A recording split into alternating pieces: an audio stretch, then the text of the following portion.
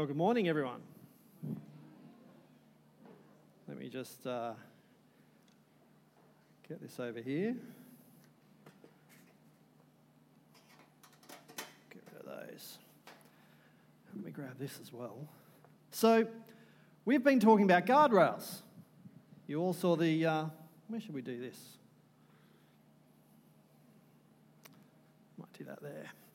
We've been talking about guardrails for the last few weeks. And we're up to number 5. Are we all sick of guardrails yet? Do you remember what we heard about last week? Guardrails. Well done. Give yourself a clap. Yeah. Guardrails. Who spoke last week? What did we hear about?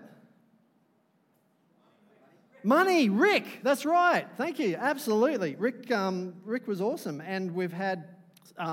so many great talks about guardrails. Who can tell me what is a guardrail? What's our definition? Come on. Call it out. Protection? Just a random piece of protection? All right. Have I got a clicker?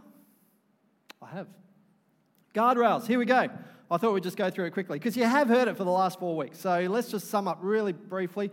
Guardrails are a system, I think that's important, designed to keep vehicles from straying into dangerous or off-limit areas. Guardrails direct and protect, not placed in the danger zone. They're placed inside the safety zone. And guardrails, I guess for us, are a standard of behaviour that becomes a matter of conscience. So things that we put in place, thoughts and ideas and little triggers that we put in our own psyche that actually do the same sort of thing. They point... our consciences to make sure that we stay on path, that we don't go into dangerous areas. All right, terrific. So, most of you are probably aware that my father died of a heart attack when I was, reasonably young. And as a result of that, when I had my 40th birthday, the thing that I had to look forward to was Mel made sure that I went for a full workup. My heart was prodded and poked and dye injected and machines used and every test that they could think of. Because apparently she loves me and didn't want to lose me early. So, that's nice. And it turns out, back then, that was a while ago now, back then my heart was okay. Who knows about now? I probably should have a checkup at some stage. But it's when we talk about our hearts... you guys know that heart conditions and heart failure and heart attacks are one of the leading causes of death in the world today, especially in the Western world. And when it comes to spiritual matters, our hearts are key as well. And so today, our last series on guardrails is all about guardrails for your heart. Protecting your heart, why it's important, what we should be doing, how we can protect our heart. Because there's actually quite a few similarities.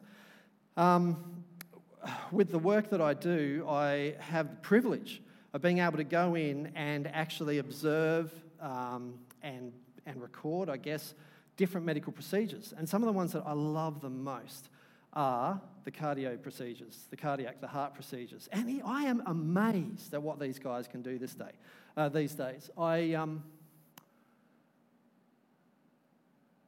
got a video. Not sure if we've got any sound. Have we got a little bit of sound there, Clay? Ready. So, see the patient's moving. The head was... just go back to the beginning. Just open that while I move it Just go back to the forward. beginning, if we can. Yeah. Have a look.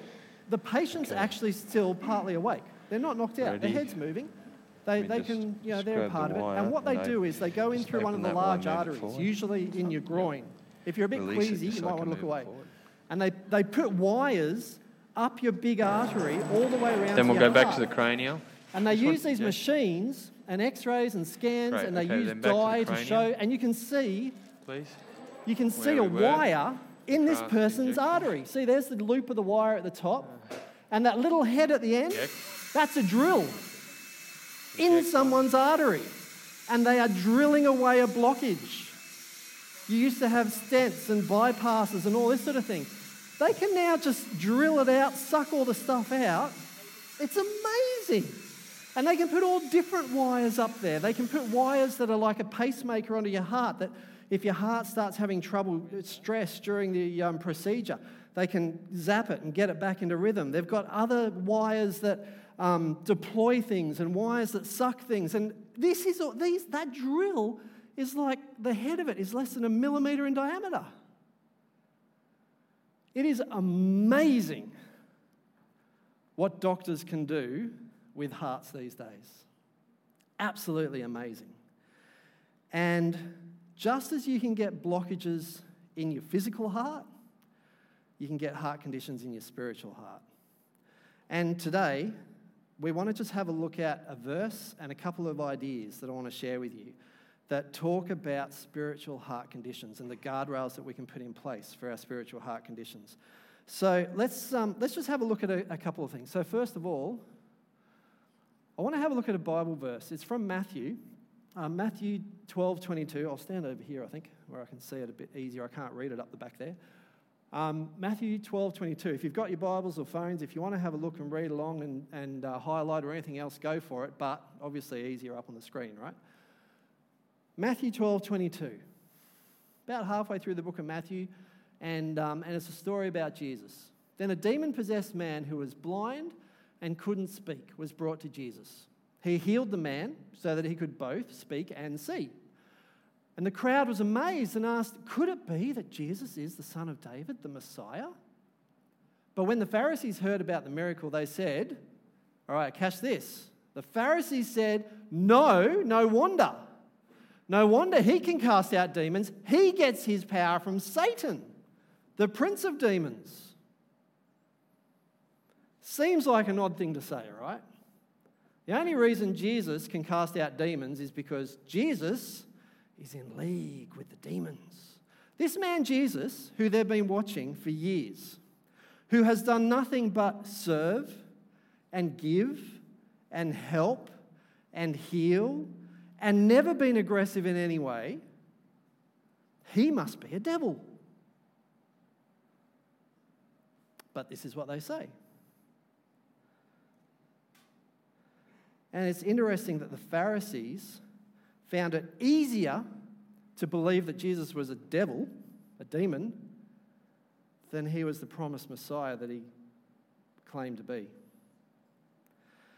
It's interesting that because Jesus' power threatened their power, and because Jesus' influence on the people undermined their influence on the people, that even though they were looking at God himself,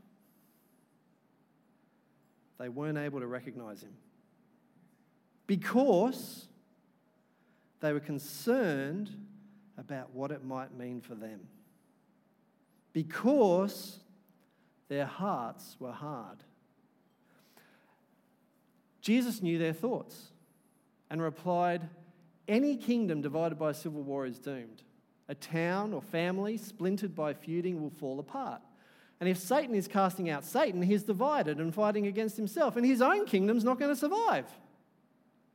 Now, the first thing I love about that is the fact that Jesus knew their what? Jesus knew their thoughts. Now, imagine the scene, all right? Jesus is in this backwater town, who knows where. I imagine animals and markets and smells and people and crowds and, hay on the roads and who knows what, Roman soldiers marching off in the distance. And the people are bringing all their sick, and they bring this demon-possessed man. Jesus heals him. There's going to be people talking. There's going to be people praising. There's going to be people pointing and looking and going, what's going on? There's noise. There's activity. And even though these Pharisees are whispering to each other and just thinking to themselves, Jesus knows their thoughts. Now, that in itself should have been a sign that Jesus is something special, yeah? But then Jesus goes on, and what he says is really interesting about a kingdom not being able to stand if it's divided, because it has many layers of meaning that the people he was talking to would have picked up on. Like, the first thing that he's actually doing here is he's pointing out just how illogical the Pharisees' argument is. He's pretty much putting it back in their face saying, guys, really? Is that the best you could come up with? So that's the first thing. He says, look, how could it be if you're accusing me of being a demon and casting out my own demons? Surely if I was a demon, wouldn't I be pleased to witness the emotional agony of a demon-possessed person? Like, why would I undermine myself? It's stupid. So that's the first thing he's saying, very clear and obvious. The second thing he's saying is he's actually talking about divided kingdoms or houses, which the Israelite people would have known a lot about. The Israelite kingdom had been divided into the north and the south for generations, into Judah and Israel. The Israelite people recognized in their own time that the spiritual leaders were divided. The Sadducees and the Pharisees would argue about all sorts of things. They could see it in their rulers. The king, the Herod, the ruler of the Israelite ruler of their people, was divided between wanting to serve, himself in most cases, but the people and Rome. They saw these divided houses and kingdoms all around them, and they knew that didn't work. So it just reinforced the stupidity of what the Pharisees were saying. But then there's another level as well. There's another level that talks to our own hearts and lives and our own personal battles. Because denial of sin in our lives, self-denial causes division in each of us. Those inner thoughts which say, but I'm not as bad as that person.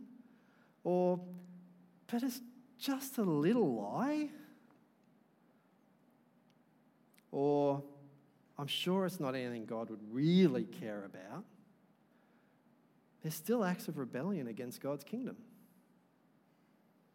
And there's still things which actually separate us from God and turn us away from God and create barriers between us and God.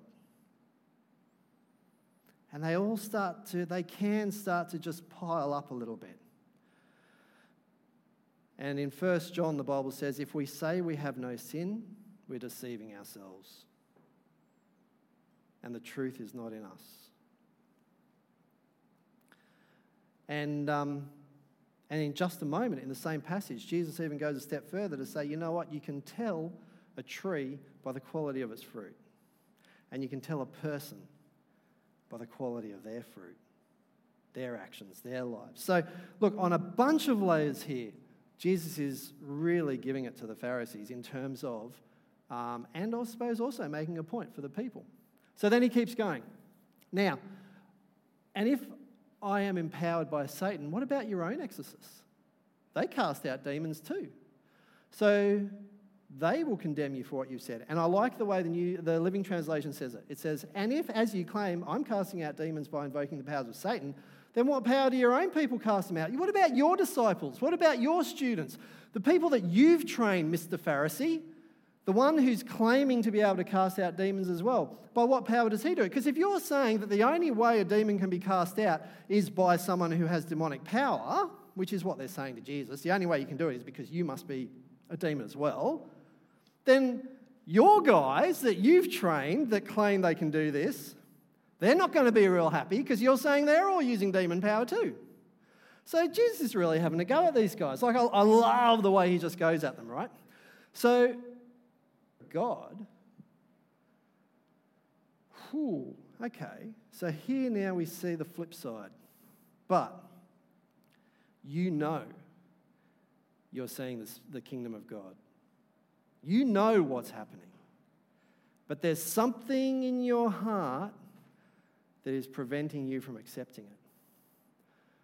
For who is powerful enough to enter the house of a strong man and plunder his goods?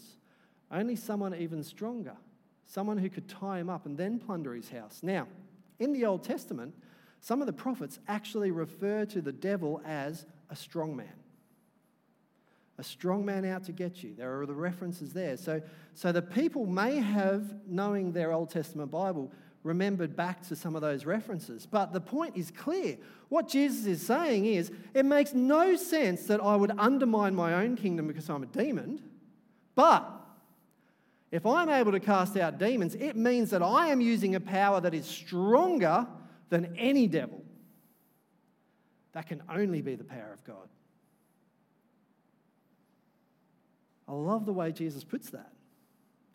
He's using their own words and then expanding upon them in a really clever way. He's saying you can't rob Satan's kingdom without first overpowering and beating Satan,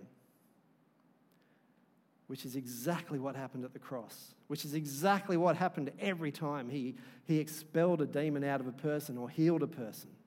He was here to conquer the devil. And then he goes on and he says,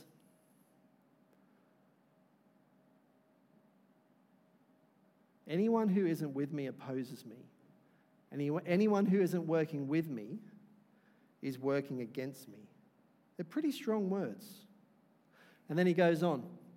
He finishes by saying this: a tree is identified by its fruit. If a tree is good, its fruit will be good. If a tree is bad, its fruit will be bad. These people knew that. They were farmers, right? A good person produces good things from the treasury of a good heart. And an evil person produces evil things from the treasury of an evil heart. You've all heard it before, right? This concept isn't new. And then he finishes with this. And I tell you this, you're going to have to give an account on Judgment Day. This matters. You know, what we're talking about this morning isn't particularly new, and it's not particularly complicated, but it is extremely important. So what's Jesus saying? Well, Jesus is saying that our behavior will eventually mirror our hearts. The Creator of each one of us knows how we're built. He knows how we're operated. And he says, sooner or later, your heart will leak. It's going to ooze. It's going to permeate through your body and come out in your actions. Now, growing up in an Eastern European family, as a young boy, I could completely relate to this because whenever we had a big family reunion, you could smell it for days. There was so much garlic. It sounds awful, right? But it was worth it. I'm telling you, it was great food. It's a little bit like that. And any of you who are fathers or any of you who were ever kids, which I'm guessing is everyone, can probably relate to this on another level as well. What happens? It starts to look a little bit like this, right? The battery acid oozes out and it destroys everything around it. That's exactly what we're talking about this morning. Your heart leaks. It oozes through our bodies and it comes out in our actions, just like battery acid out of a battery. And we need to guard our hearts. We need to fill them with good. We need to protect them from evil. We need to put guardrails around to protect our hearts against heart conditions, spiritual heart conditions. So, let's just consider, pardon me, some of these spiritual heart conditions for a moment. Because if you store these up in your heart, they become a staging ground for serious heart conditions. These emotions need to ding your conscience. They need to be set off alarm bells.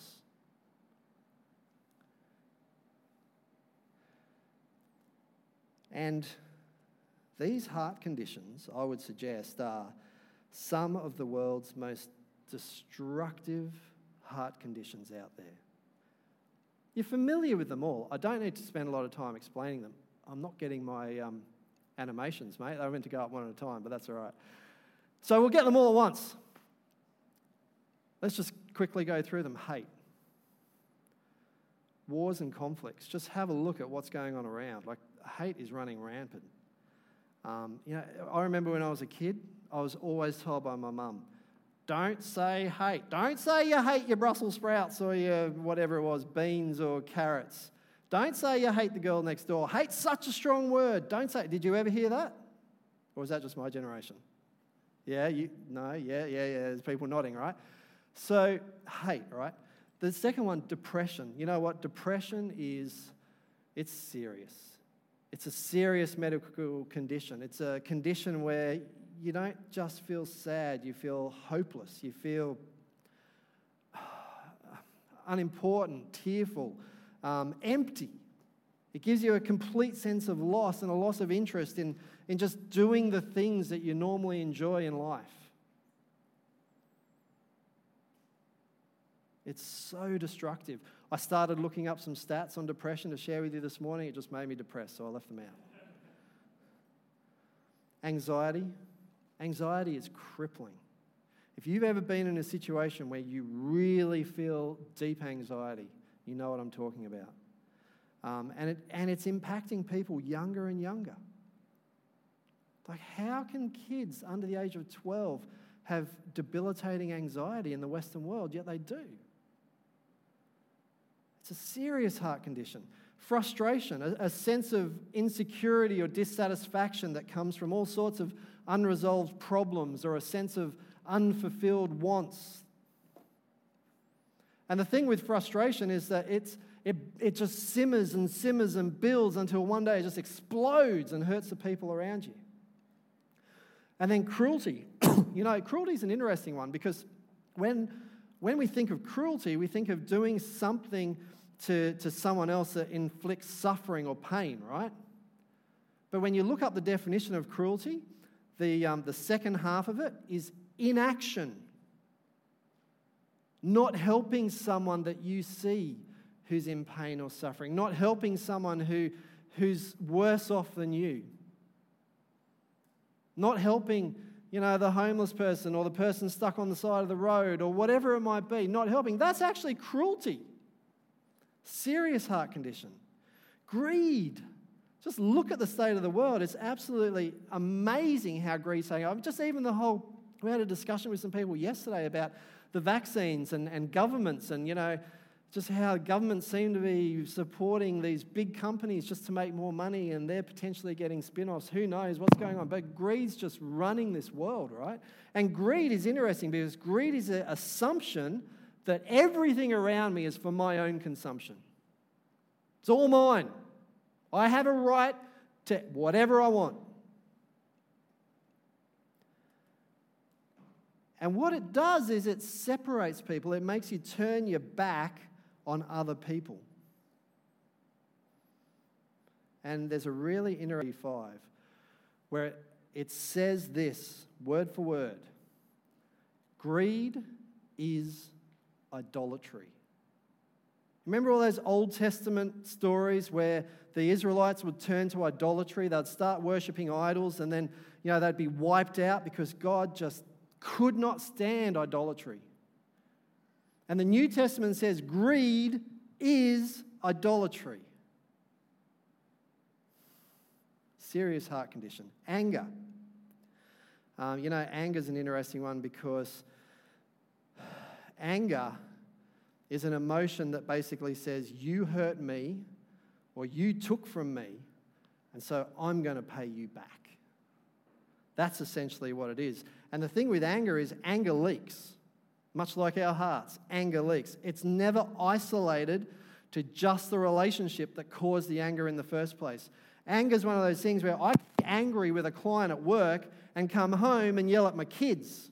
Not because I'm angry at them, anger leaks. And jealousy. Jealousy is really, I guess, related to some of the ones above, but it's all about the fact that, you know what? Somebody else got what I deserved. I should have had that. And so what jealousy does is it puts you in a situation where you don't like someone else and you wish ill on someone else, not because of them, but because you don't like your own situation. Your own situation actually causes you to project ill will on others. Have a look at that list. How many of those do you struggle with? How many of those have you struggled with? How many of those do you know someone else is struggling with? Like, these spiritual heart conditions are serious, they're rampant, they're all around us.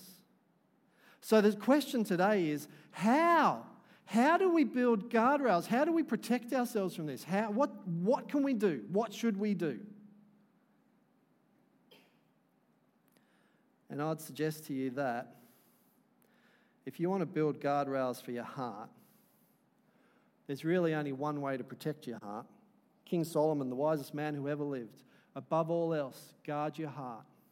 Because everything else, everything about you flows from your heart. Yeah? So what does it look like to guard your heart?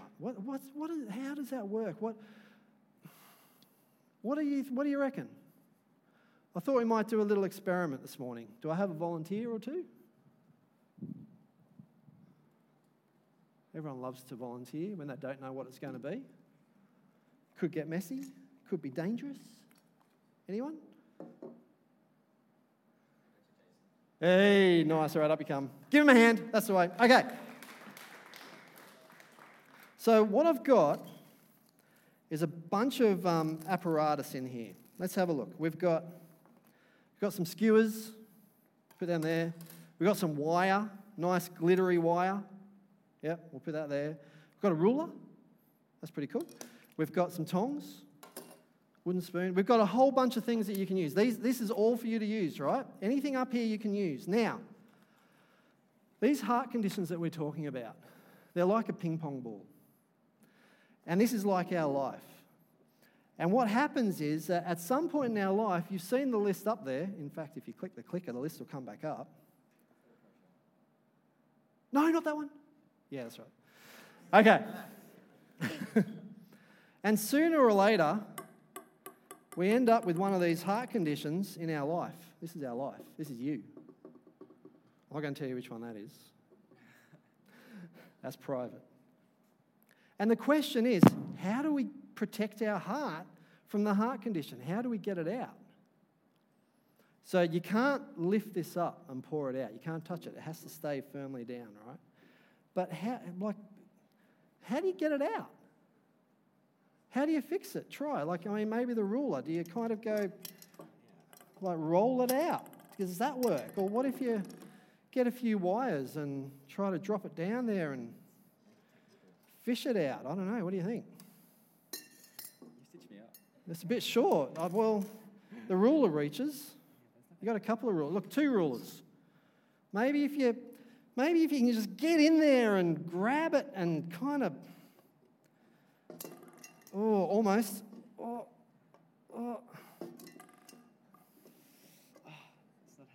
It's not happening.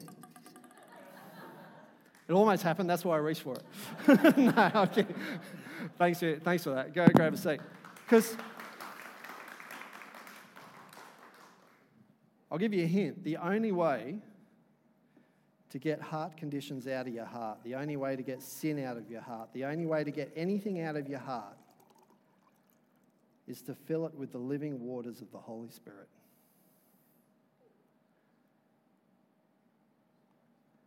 You fill your life with the living waters of the Holy Spirit, and it will push everything else out.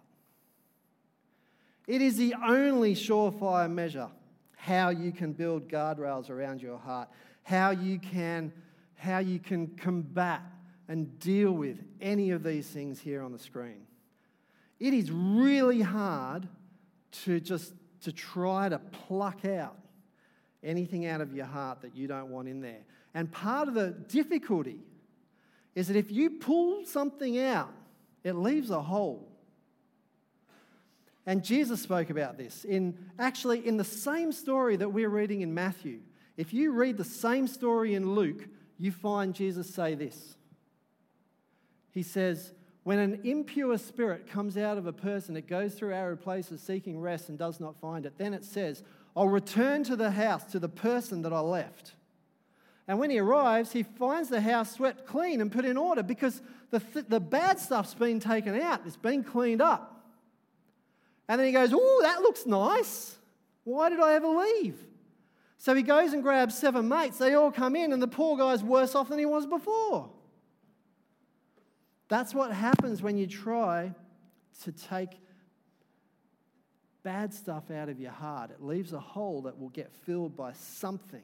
If you want to protect your heart, if you want guardrails around your heart, the only way is to fill it with the living waters of the Holy Spirit.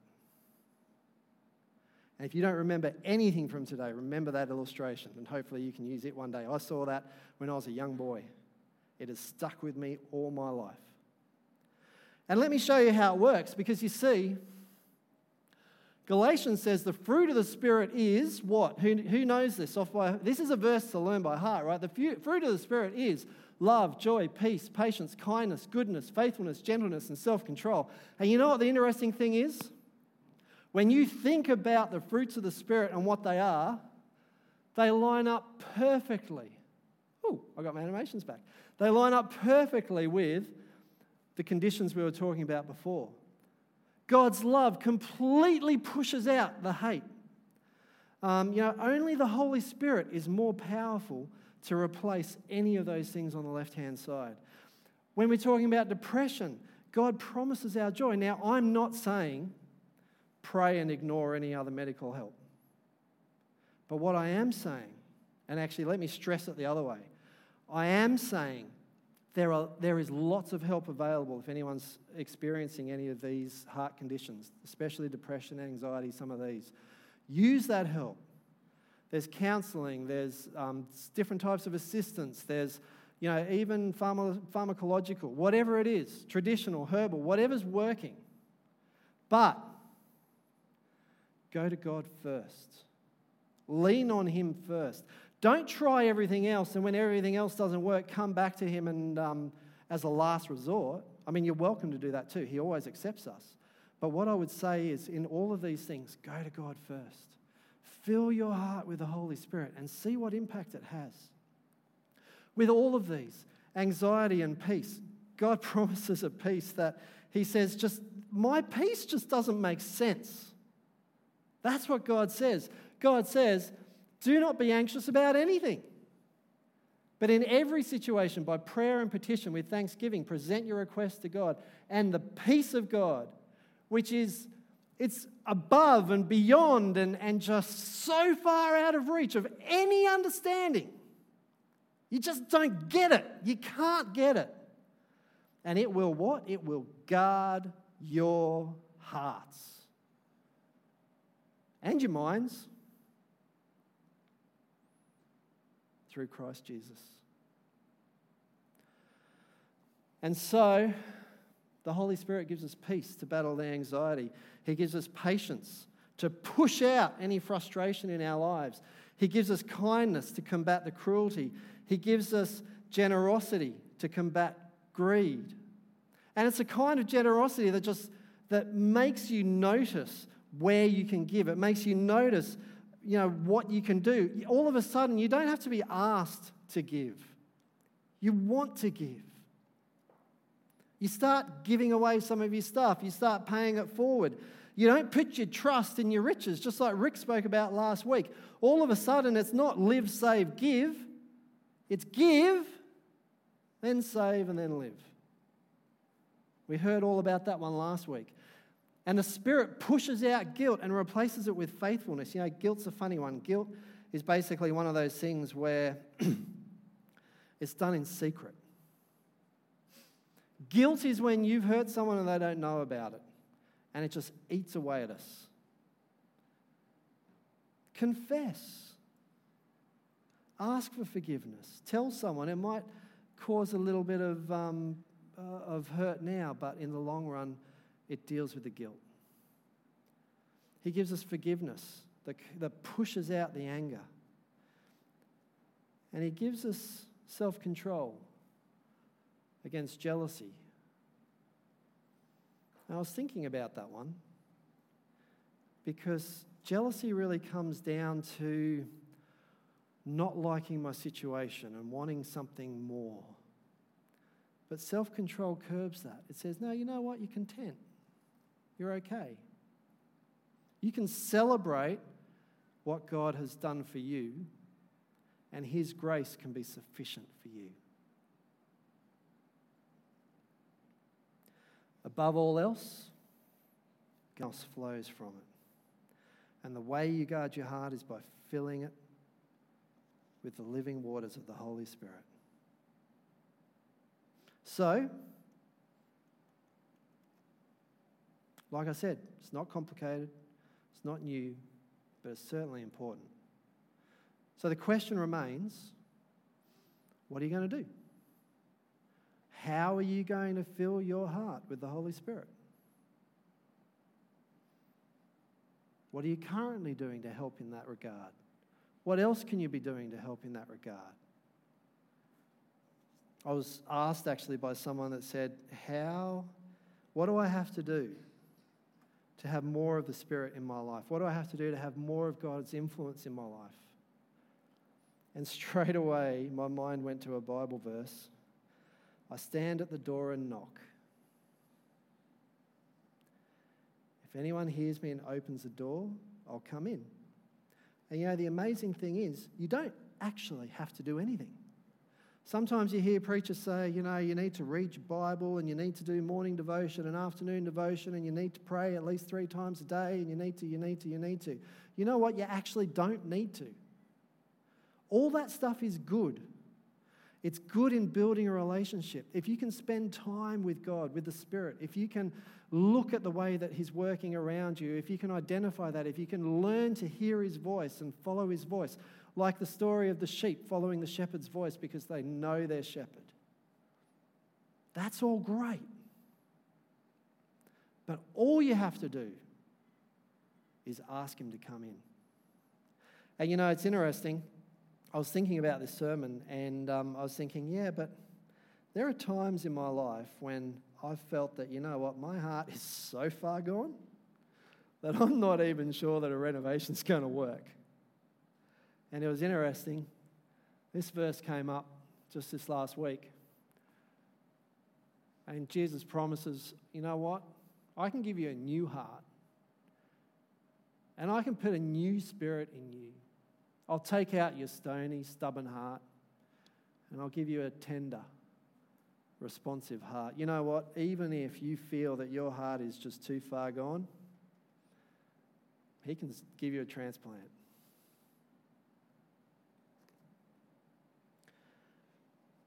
And I think that's really what it comes down to. God's not interested in half your heart. If you've given Him half your heart, it's not going to work. Because the other half could be rotting away with those conditions we were talking about. You've got to be committed. You've got to have, He just wants that wholehearted commitment. And I was thinking about wholehearted commitment, and Mel and I were talking about this just a few days ago, and I remembered a story that will forever live in my memory. I was brought up, my father grew up in Europe, in snowy countries in Poland, and he used to ski to school every day. He loved skiing. And so when I was a young kid, I started skiing from the age of 3. I love snow skiing. And it was something that all my life I wanted my kids to be able to enjoy as well. And even though, it's not a cheap sport and there's all the hassles and barriers and whatever else, I really wanted my kids to have that experience. And so we've been able to take the kids skiing a couple of times. And I remember on one occasion, one of the things that I love most, and I wanted to grab some photos, but we've had some technical difficulties this morning on my end, is I love airtime. I love the jumps. I love going to the big snowboard park where the biggest jumps are, or sometimes if you go to Perisher, they've got the big jumps out the front, or sometimes at Blue Cow over the back, they've got the really nice big jump park that they use for competitions. And I love hitting those jumps. And so one of the things that I wanted for my kids, and I've got some great stories about some of the jumps. So there was one jump where I actually hit the cables at the top of a T-bar and completely knocked myself out. I hit it so hard. But we've got this lovely photo of 20-something snowboarders at the top of the big jumps on a snowboard park, and then Chelsea, who looks about this big. And it was on that same trip that Cooper was saying to me, it was probably about 4 or 5 years ago now, and Cooper was saying to me, Dad, I want to learn how to do jumps. I want to do more jumps. I want to get bigger jumps, higher jumps. So we started on some little ones, and we were getting bigger, and we were getting bigger, and we were getting bigger, and we got to some big jumps. And he said, Dad, I want to do that one. And I said, son, you might be better with that one. It's a little bit smaller. He said, no, I want to do that one.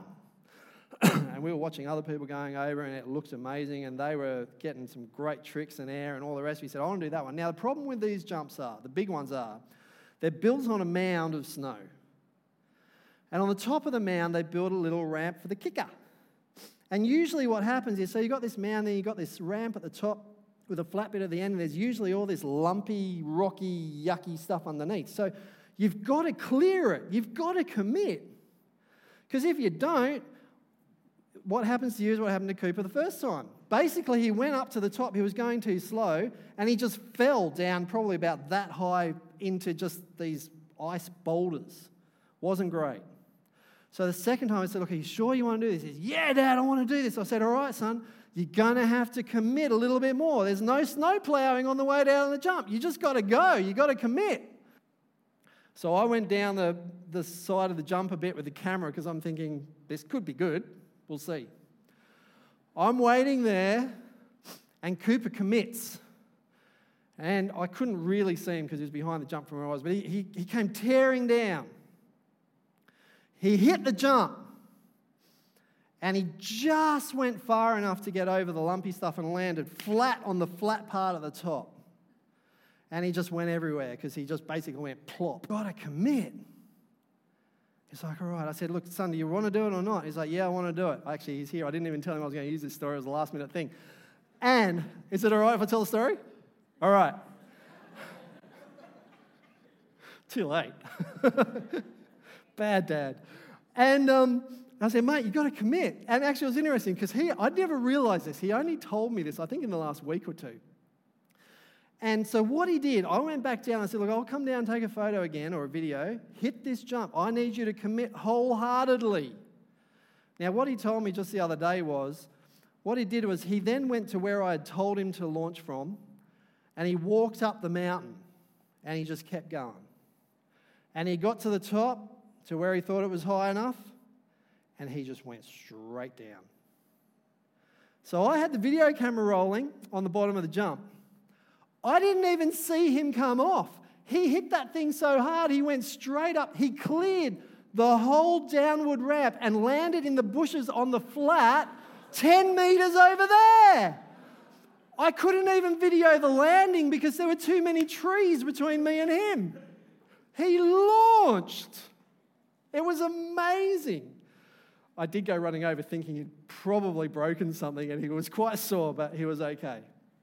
But mate, he hit that thing wholeheartedly. He committed wholeheartedly. And if nothing else, when we talk about filling your life with the Holy Spirit this morning, all you have to do is open the door and ask. And all you have to do is commit wholeheartedly. If you can do that, that will be the most effective guardrail you could ever put around your heart. And it will not only make a difference in your life, it'll make a difference in your friends' lives. It'll make a difference in your workplace or school's lives. It'll make a difference in this church's lives. And the peace of God, which transcends all understanding, will guard your heart and minds in Jesus Christ. Guard your hearts. Ask the Spirit into your life this morning is my prayer. Let's close with prayer. Dear Heavenly Father, thank you so much for loving us. Thank you that you are our Creator, that you are our Saviour, to the day that we will be raised to be with you in heaven forever because you have defeated the devil. And help us not to wait for the second coming, but to cling to you now, each and every day, to hold you dear whenever we go through any challenges or surprises or disappointments or hardships, or when people are being mean to us, or when people are being angry about us, or when things are going bad, or businesses, school isn't going the way we want it to. Help us just to hang on to you all the more tighter, is my prayer. In Jesus' name, amen. God bless.